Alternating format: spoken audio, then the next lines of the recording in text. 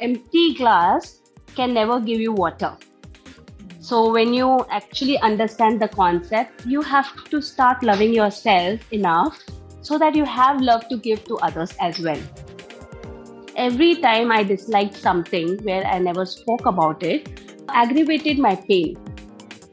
Did you know loving oneself is not just a mental or spiritual concept? It can have real physical implications.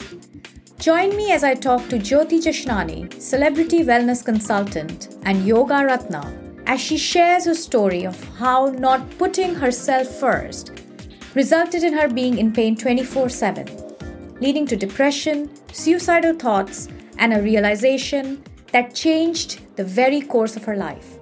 Coming on #Fly to the usual podcast channels on 30th of April.